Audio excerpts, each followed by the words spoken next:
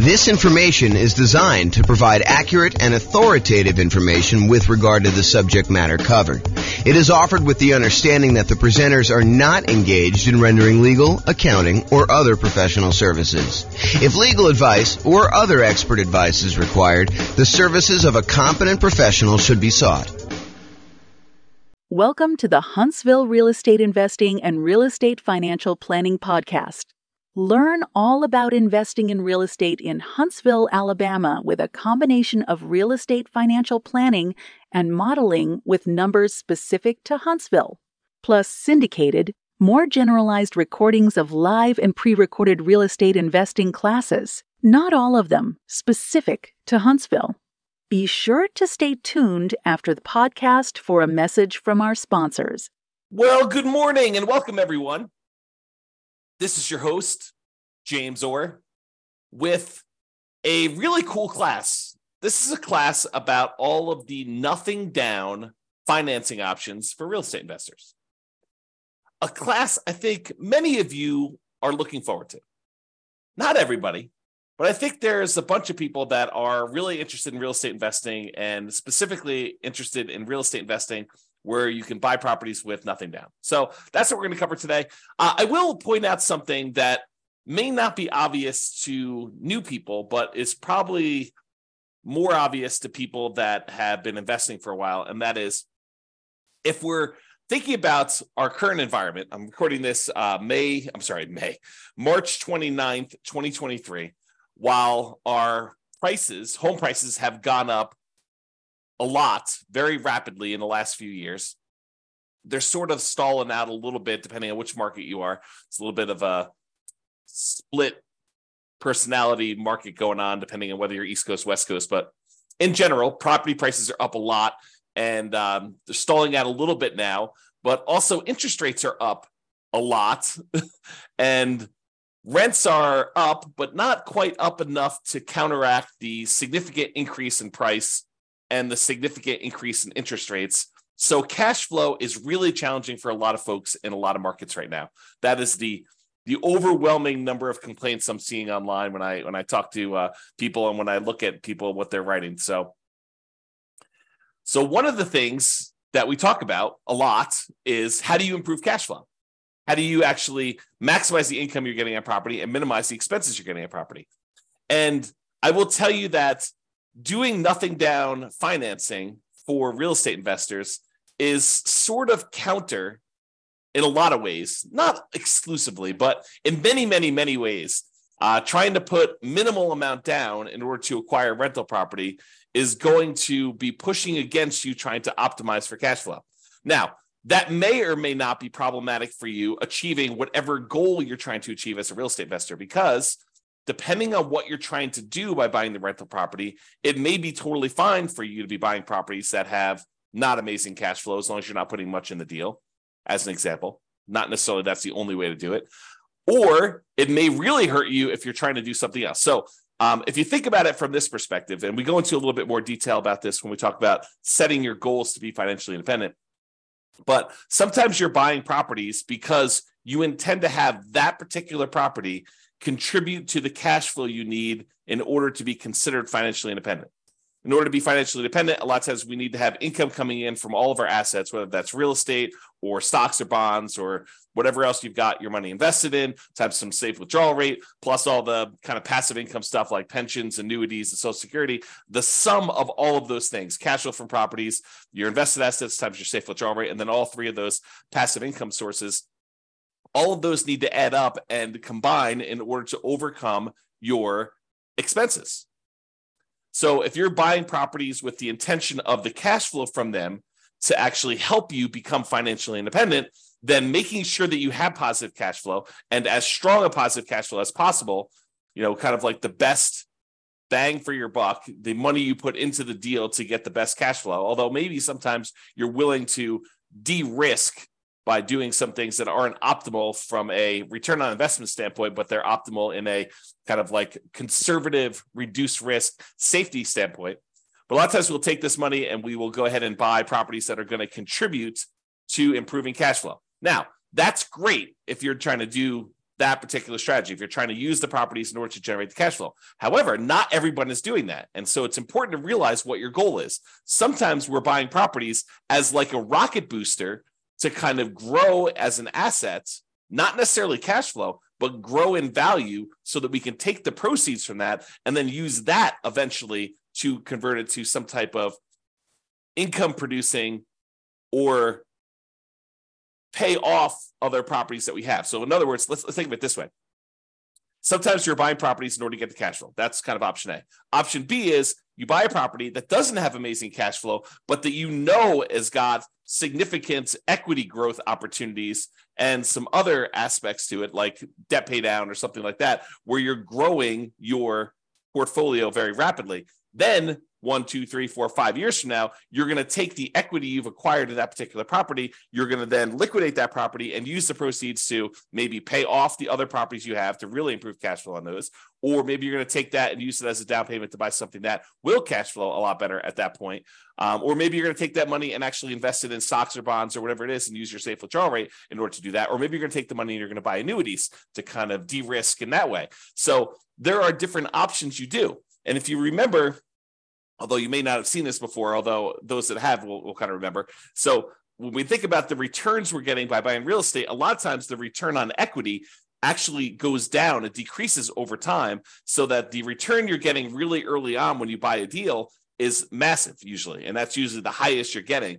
And then that return, if you hold it for 1, 2, 3, 4, 5 years, it actually starts to decline pretty rapidly and your return goes down. So sometimes we're taking properties that we're buying with these really high returns early on, then we're using those as kind of like rocket boosters in order to then pay off other properties.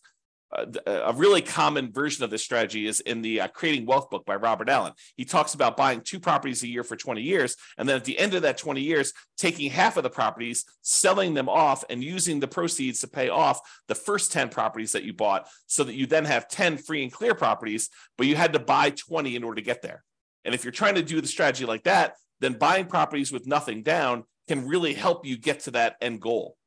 Not necessarily that those properties are going to be cash flowing amazingly, because that's the opposition you have, but that's the idea. Okay, so now that I've gone off on a crazy tangent early on, let's get right into the nothing down financing options for real estate investors, and we'll cover what they are. All right, so here they are. Here are the nothing down financing options for real estate investors. The first one is the entire creative financing family of options. And I'm going to go over what those are here in the next slide, not into like excruciating detail, but I will go over what they are so that you're familiar with which ones there are and kind of maybe a comment or two on whether they're likely to be nothing down. But the idea is that when you're going out and you're talking to a seller, in a lot of cases, some type of seller with motivation, they're motivated in order to sell their property, you are negotiating the terms of some type of creative financing strategy. Whether you go to a seller and you get owner financing, or you go to a seller and you take over existing debt by buying a property subject to or wrapping their existing loan, or you negotiate a lease option with the seller who's having a hard time selling a property, so you're leasing it from them with the option to buy it later. The terms you negotiate with that particular seller are completely wide open. There are no set standards by like the traditional lending institutions saying you can or cannot do this. Now, some of them there are, like loan assumption. It's going to be hard for you to do that. But for all the creative options, which we'll go over here in a second, because you're negotiating directly with the seller, those can all be nothing down. Now, I will tell you that they can be nothing down, but you're more likely to see them as some down. Sometimes a little bit down, sometimes a lot down. It's really what you're willing to do will determine how many deals you can do. For example, let's say you go to a seller and the seller says, okay, I'm okay with your creative financing stuff, but I need a little bit of money up front. I need $10,000 or $20,000 or $50,000 or $100,000 in order to do this deal. And the deal is really, really, really good. But if you're saying I only will do deals that have nothing down, you may have to walk away from that particular deal, even though it would be otherwise a good deal and would require a little bit of money down. Okay. Now, there may be another seller that's like, sure, I'll do nothing down. It doesn't matter to me at all. And you could do those. But I think you'll find more deals and a wider variety of deals. And sometimes I could argue better deals if you're willing to put a little bit down. Okay. All right. So that's creative financing. Private money and hard money. A lot of people just interchange these. I actually think of them as different. So private money, in my mind, is a lender is someone who is not in the business normally of lending money. And the most common example I use is grandma. You're at Thanksgiving dinner. You're telling grandma that you are doing this real estate thing. You're investing in some properties, and maybe you're flipping properties, and you're going to this hard money lender, and the hard money lender is charging you, 15% and 2 points. So they're charging you 2 percentage points of the loan in order to initiate the loan, and they're charging you 15% interest for the 6 months or 8 months or 12 months or whatever that you have the loan out there for. And grandma says, "Whoa, 15%. I'm only getting 4% on my CDs. I've got $500,000 in CDs. How about I loan you the money instead of getting 15%? Let's say you pay me 7% or 8% or 9% or 11%. And you say, "Grandma, that sounds great." And she's like, "Well, it's better for me. I don't want to give the bank this money, and they're only paying me 4%. I'd rather have you do it. You can make some money with it, and I get more than what I get in the bank." Or maybe even grandma says, "I'll do it for the same 4%. I might as well." And so the idea is that private money is someone that you know personally, that you've gone to, and you've asked them to become a lender on your real estate investing projects. They are not in the business of loaning money typically. Okay. And the terms of that are primarily based on your negotiating. If you go to Uncle Charlie, and Uncle Charlie is a shrewd businessman, and he's like, I would be willing to do this, but I want you to have some skin in the game. I want you to be, invested in the deal. I want you to have 10% or 20% of your own money in the deal, and I'll loan you as much as you need. And I'll even give you good terms. But it's up to you to negotiate those terms with Uncle Charlie or grandma or whoever else you're borrowing money from. Okay. And I will tell you that a lot of times this is based on trust, but there are some times when the quality of the deal matters, and the quality of deal can help. You have really, really amazing deal flow. This will be a lot easier for you to negotiate. And I think that's true universally. Okay. With all the people that you're negotiating directly with. All right, hard money. So hard money is money that is borrowed from someone who is in the business, or some company that is in the business of loaning money on deals. A lot of times it's based on the quality of the deal and a little bit of negotiation. Typically, it's only commercial loans, so you're not usually going to be able to move into these properties. There are probably few exceptions to that, but most of the time, a lender doesn't want to deal with the loan requirements of making loans to people that are going to own or occupy. The rules for that are different, my understanding. And so they do not want to make these loans to people who are going to own or occupy. They want to make them on someone who's going to buy a property, flip it, or buy it as a rental and do something like that. Okay. So typically commercial properties only, typically not good for house hackers or nomads that are trying to do this stuff. And hard money loans, they can be nothing down if you have a good enough deal, and you can go in there, and the rates on them tend to be a little bit higher. They also tend to charge some points, although not always, but it tends to be that way. So there you go. That's the difference between private money and hard money, and those are options as well. So we've covered credit financing, which I'll go over some different strategies here in the next slide. Private money and hard money, kind of the difference between those two. Then let's talk about the typical nothing down financing options for house hackers and nomads. If you're wanting to do traditional non-owner occupant loans where you're buying investment properties, you're not moving into them, it's hard to do nothing down unless you do creative financing, private money, or hard money. To go and try to find a traditional lender willing to loan you money as a non-owner occupant, buy an investment property, is going to be really hard to do. Now, if you're a house hacker and you're buying a single family home where you're going to get some roommates, or a duplex where you're going to live in one side and rent out the other, or a triplex where you're going to live in one of the units and rent out the other two, or a fourplex where you're going to live in one of the units and rent out the other three.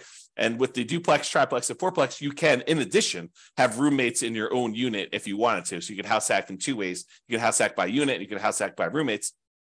But if you're going to do strategies like that, there are traditional financing options available that are nothing down and that you can do those with.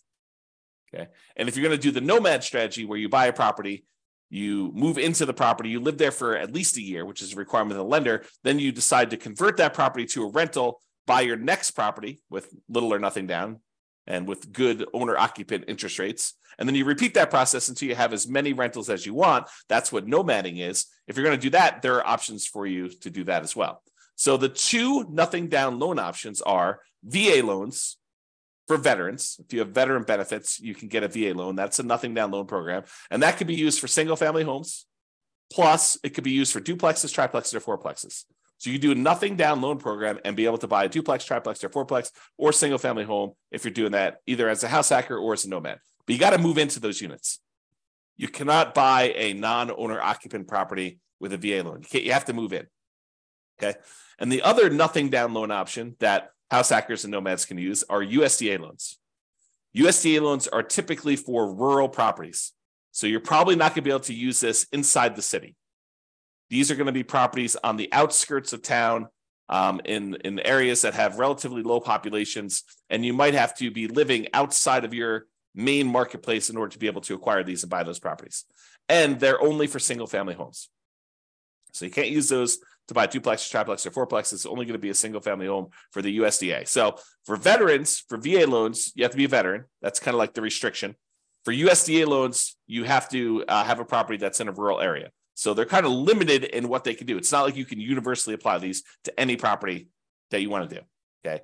And in addition, I'll add that there may be a local bank in your marketplace that I'm just unaware of, but occasionally we see these, or a local bank that is willing to do a nothing down owner occupant loan. I've never seen them do a nothing down investor loan, but nothing down owner occupant loan. I've occasionally seen a local credit union or a bank offer a nothing down loan program for you to be able to do that. So it may be worth you searching locally for your credit unions and local kind of like community type banks in order to see if you can find deals like that. Okay. All right. So what I'm going to do is now we're going to go over the creative financing options, just kind of explain to you what those are and whether or not I think that they are likely to be nothing down type deals. And then we'll go over a little bit more detail about the VA loans and the USDA loans, which are the two primary ones that we're going to do. And then we'll finish up. Okay. So creative financing. There are 6 kind of groups of creative financing in my mind. There's owner financing, where the owner acts like the bank. They're the ones providing the financing. And in order for it to be owner financing, in my mind, it has to be free and clear. So the owner must own the property and not have any mortgage on it themselves in order for it to be owner financing. If they have a mortgage on it, it has to be wrap financing, where they're going to wrap their underlying type of loan. Okay. So someone who's trying to offer owner financing, but they have an existing loan in place, either they need to pay off that loan and offer you owner financing, or they're going to wrap their existing financing and then they're going to maybe collect the difference between what they're charging you and what they're paying on the underlying loan if they're wrapping an existing loan. Okay. So the terms of owner financing and wrap financing are whatever you negotiate with the seller. So they could be nothing down loans. Now, in order to find an owner financing deal or wrap financing deal, in most cases, you're going to have to do either a lot of labor or you're going to need to pay some money in marketing in order to be able to have these deals come to you. So what I usually call the poor marketing methods or the lazy marketing methods. So either you're poor and you're willing to invest your time instead of money in order to find the deals, so a lot of manual labor to do this, or you're doing the lazy method where you're willing to spend some money in order to have deals come to you. So those are kind of like the two groups to do that. And one way costs money, the other way doesn't. So if you're really looking for, nothing down, may not really be nothing down. It may be no down payment, but you still have to pay money in order to do it. Okay, so owner financing, wrap financing, you're negotiating directly with the seller. So they technically can be nothing down loans, all negotiated though. You're more likely, in my opinion, to find deals where you will put a little bit of money into these. The chance of them being nothing down is relatively small. It's not like, 90% of these are nothing down. That's not been my experience. Maybe it'll be yours. So there you go. All right, next one is loan assumption. Loan assumption is when you're formally going to the bank and you are taking responsibility and formally assuming the loan from the seller. For example, they have an FHA loan and the FHA loan has really good terms on it. You're going to be moving into the property. And so you go to the bank and you say, look, I'd like to formally assume this FHA loan. They say, great, fill out this paperwork. Maybe there, maybe not. There's a fee involved. And you take over their really low interest rate on the loan themselves. Now, in most cases, especially when prices have been going up rapidly since they got their assumable loan, the FHA loan is an example, they're going to have a bunch of equity in the property. How do you deal with the equity? So a lot of times it's not going to be nothing down if you're going in and doing a loan assumption. Now, if they don't have any equity, if they just got the loan and you're formally assuming it, then they may not have much equity at all or no equity. And so in some of those cases, it may be nothing down. Okay, so loan assumption can go both ways. but I think most of those are you're going to find where someone got a loan a few years ago, especially the last few years, where the property prices have gone up very rapidly and they don't have, or they do have a lot of equity. And so you're going to have to negotiate for how that equity will work out. And a lot of times that will mean you putting some money down, giving it to the seller to kind of do that deal. Okay. All right. So that's the first thing: owner financing, RAF financing, and then loan assumption. Loan assumption is you're formally assuming the loan. Then there's the whole rent to own, lease option, lease purchase family, where you're leasing the property for a period of time or renting the property for a period of time, either way you want to use it. And then you're actually either getting an option to buy the property or a purchase contract in order to purchase the property for ideally some pre-agreed upon price at some pre-agreed upon point in the future, or a period of time that you have the option to do so. Okay. And so those, they could be nothing down. You could go and negotiate and find a seller who's motivated, who's like, look, I can't afford my payments anymore. I will go ahead and step in and start making your payments for you on your particular loan. Or on your particular property, maybe it's rent or lease. And the seller may say, yeah, I'm motivated enough. I will do that with nothing down. I think you're more likely to find people willing to do those with a little bit down, but you could probably find one with nothing down. Then you've got the whole agreement for deed, bond for deed, contract for deed, installment land contract, where you have a contract in place, an agreement in place, where if you make payments over a certain period of time, at the end of that, you get a deed on the property. And those could also be nothing down. Again, you're likely to find ones where you have to put a little bit of money down, but you can find those like that. And finally, subject to is where you are, the seller is agreeing to deed you the property, but they're leaving their loan in place, and you would go and usually make payments on that underlying loan. There are versions of this where you don't, but it's exceptional. It's unusual. So you go in there and you buy a property, and there's an existing loan on the property, and you're agreeing to make payments on that loan. And the seller is deeding you the property, which means you are now the owner, and you're doing that. And I think those, you can find those where you have nothing down situations as well. Although I think you're likely to find some where, especially in our current marketplace, where they have some equity and they'd expect to see a little bit of money. Sometimes it's as little as moving costs, right? I need some money in order to put a security deposit and a down payment or some other kind of like get me moved to another part of the country. There's some type of incentive to help them out of the particular situation. So sometimes it's that size of down payment, but sometimes it's a lot more, and it's all negotiated. All right. So those are the creative financing, nothing down type strategies you've got there. Now let's talk about the VA loans and the U.S. Department of Agriculture loans. So both of these are Nomad approved. If you're trying to do the Nomad strategy, I like these loans for doing Nomad. In fact, VA is probably my favorite loan for doing Nomad, especially if you could find a duplex, triplex, or fourplex as one of your first properties to do. Okay, so both Nomad approved. For VA, you must have the VA benefits. For the U.S. Department of Agriculture, the rural property loan has to be a rural property, has to be outside city limits. And there is a eligibility map you can look at on the USDA.gov website.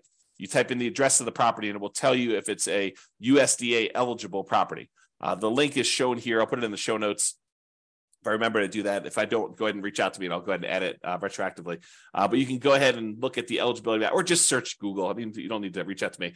Yeah, by the time you search it in Google, you'll get a response faster than me. It's USDA eligibility map, and it'll just show you where the USDA property are eligible. So you take an address of a property you're looking at, whether that's some property that you found through marketing of your own, or if it's property listed in the MLS.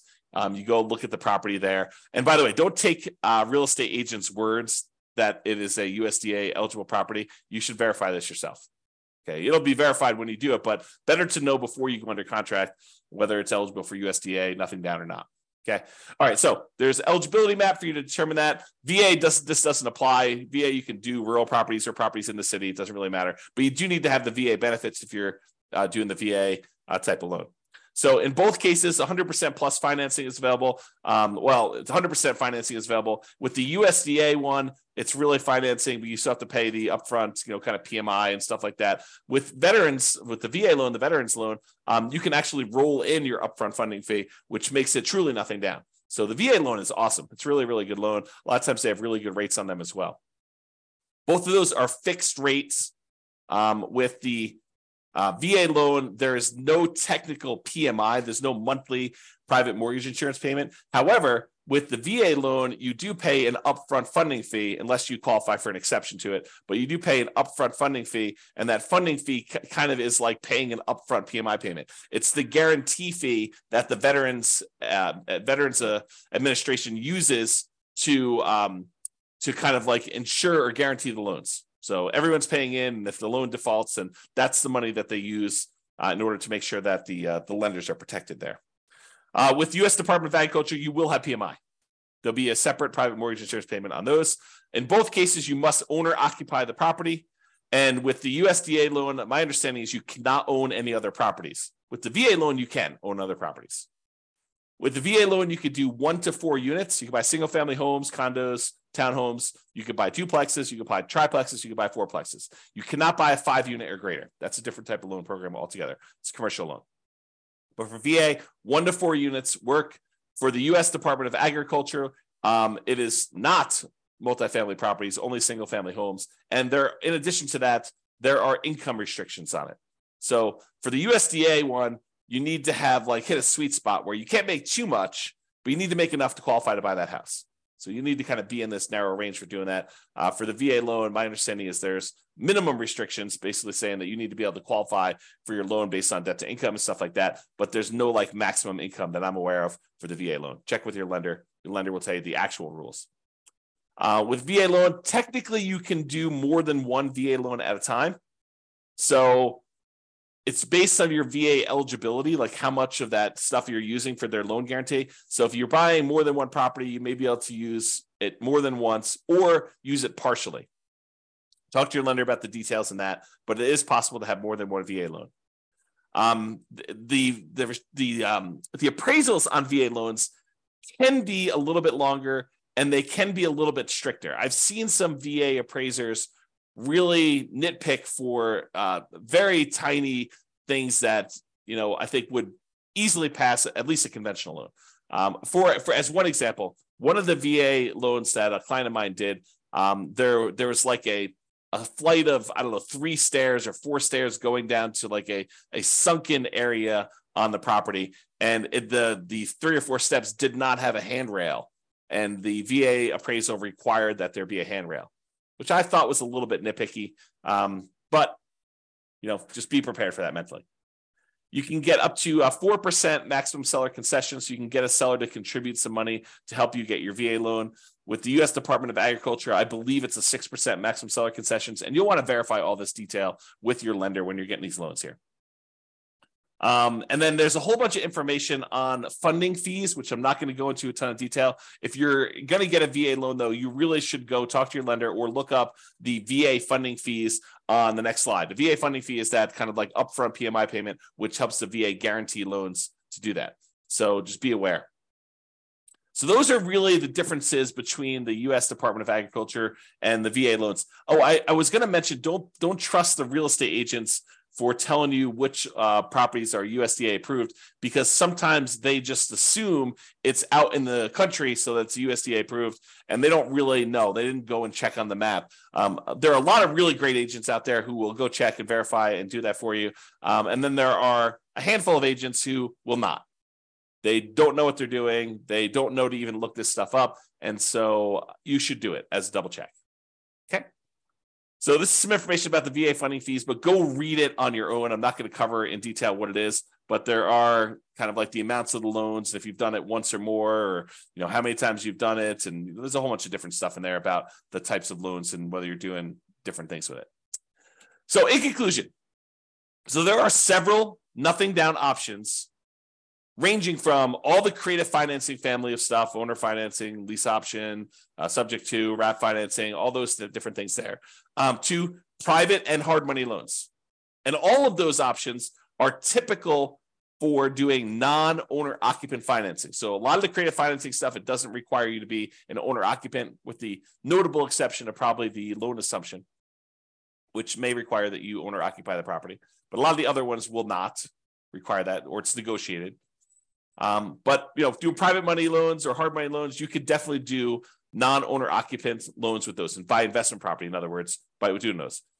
And for all but the hard money loans, there are probably also good options for house hackers and nomads trying to move into a property, get some income while they're living in the property if you're house hacking, or move into a property and live in the property for a year or two or whatever it is, to then convert that to a rental and continue to buy properties as owner occupants moving forward, like what we call the nomad strategy. So they could be good options for that, everything except hard money. Hard money is probably not going to be a good fit for doing house hacking or nomading.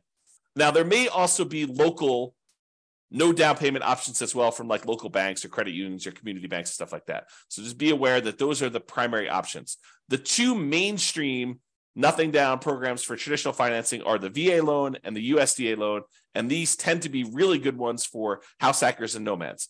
In particular, if you are a veteran, thank you for your service. And also, those are amazing loan products for you to be able to get, especially for starting out.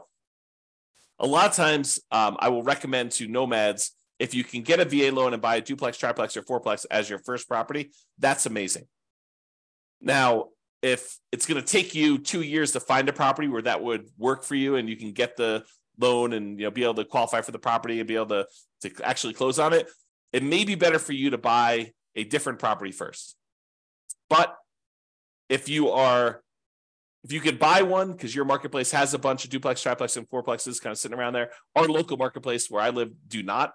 So it's really, really hard to find these. In a lot of cases, it would be better for you to get started and not wait for your VA benefits to be able to do those. Just go buy a single family home if that works for you. But if you can do it, it's really, really good if you could buy a duplex, triplex, and fourplex first with a VA loan. So that's all I got for you. Hope you enjoyed this class on nothing down options for real estate investors. This has been James Orr. Hope you have a great day. Bye-bye for now. With home prices up, mortgage interest rates up, and rents up, but not quite enough to counteract the higher prices and interest rates. Cash flow on rental properties in Huntsville is harder than ever. Book a call with the Real Estate Financial Planner to apply our proprietary 88 strategies to improve cash flow on your rentals. See the show notes for a link to schedule your call and improve your cash flow today. If you're a real estate agent, lender, or professional in Huntsville that wants to help our real estate investor listeners, consider reaching out to learn about collaboration opportunities with this podcast. We'd love to add more value to our listeners by having you assist our investors buy, sell, and finance their real estate investments. See the show notes to schedule a call to discuss collaboration opportunities.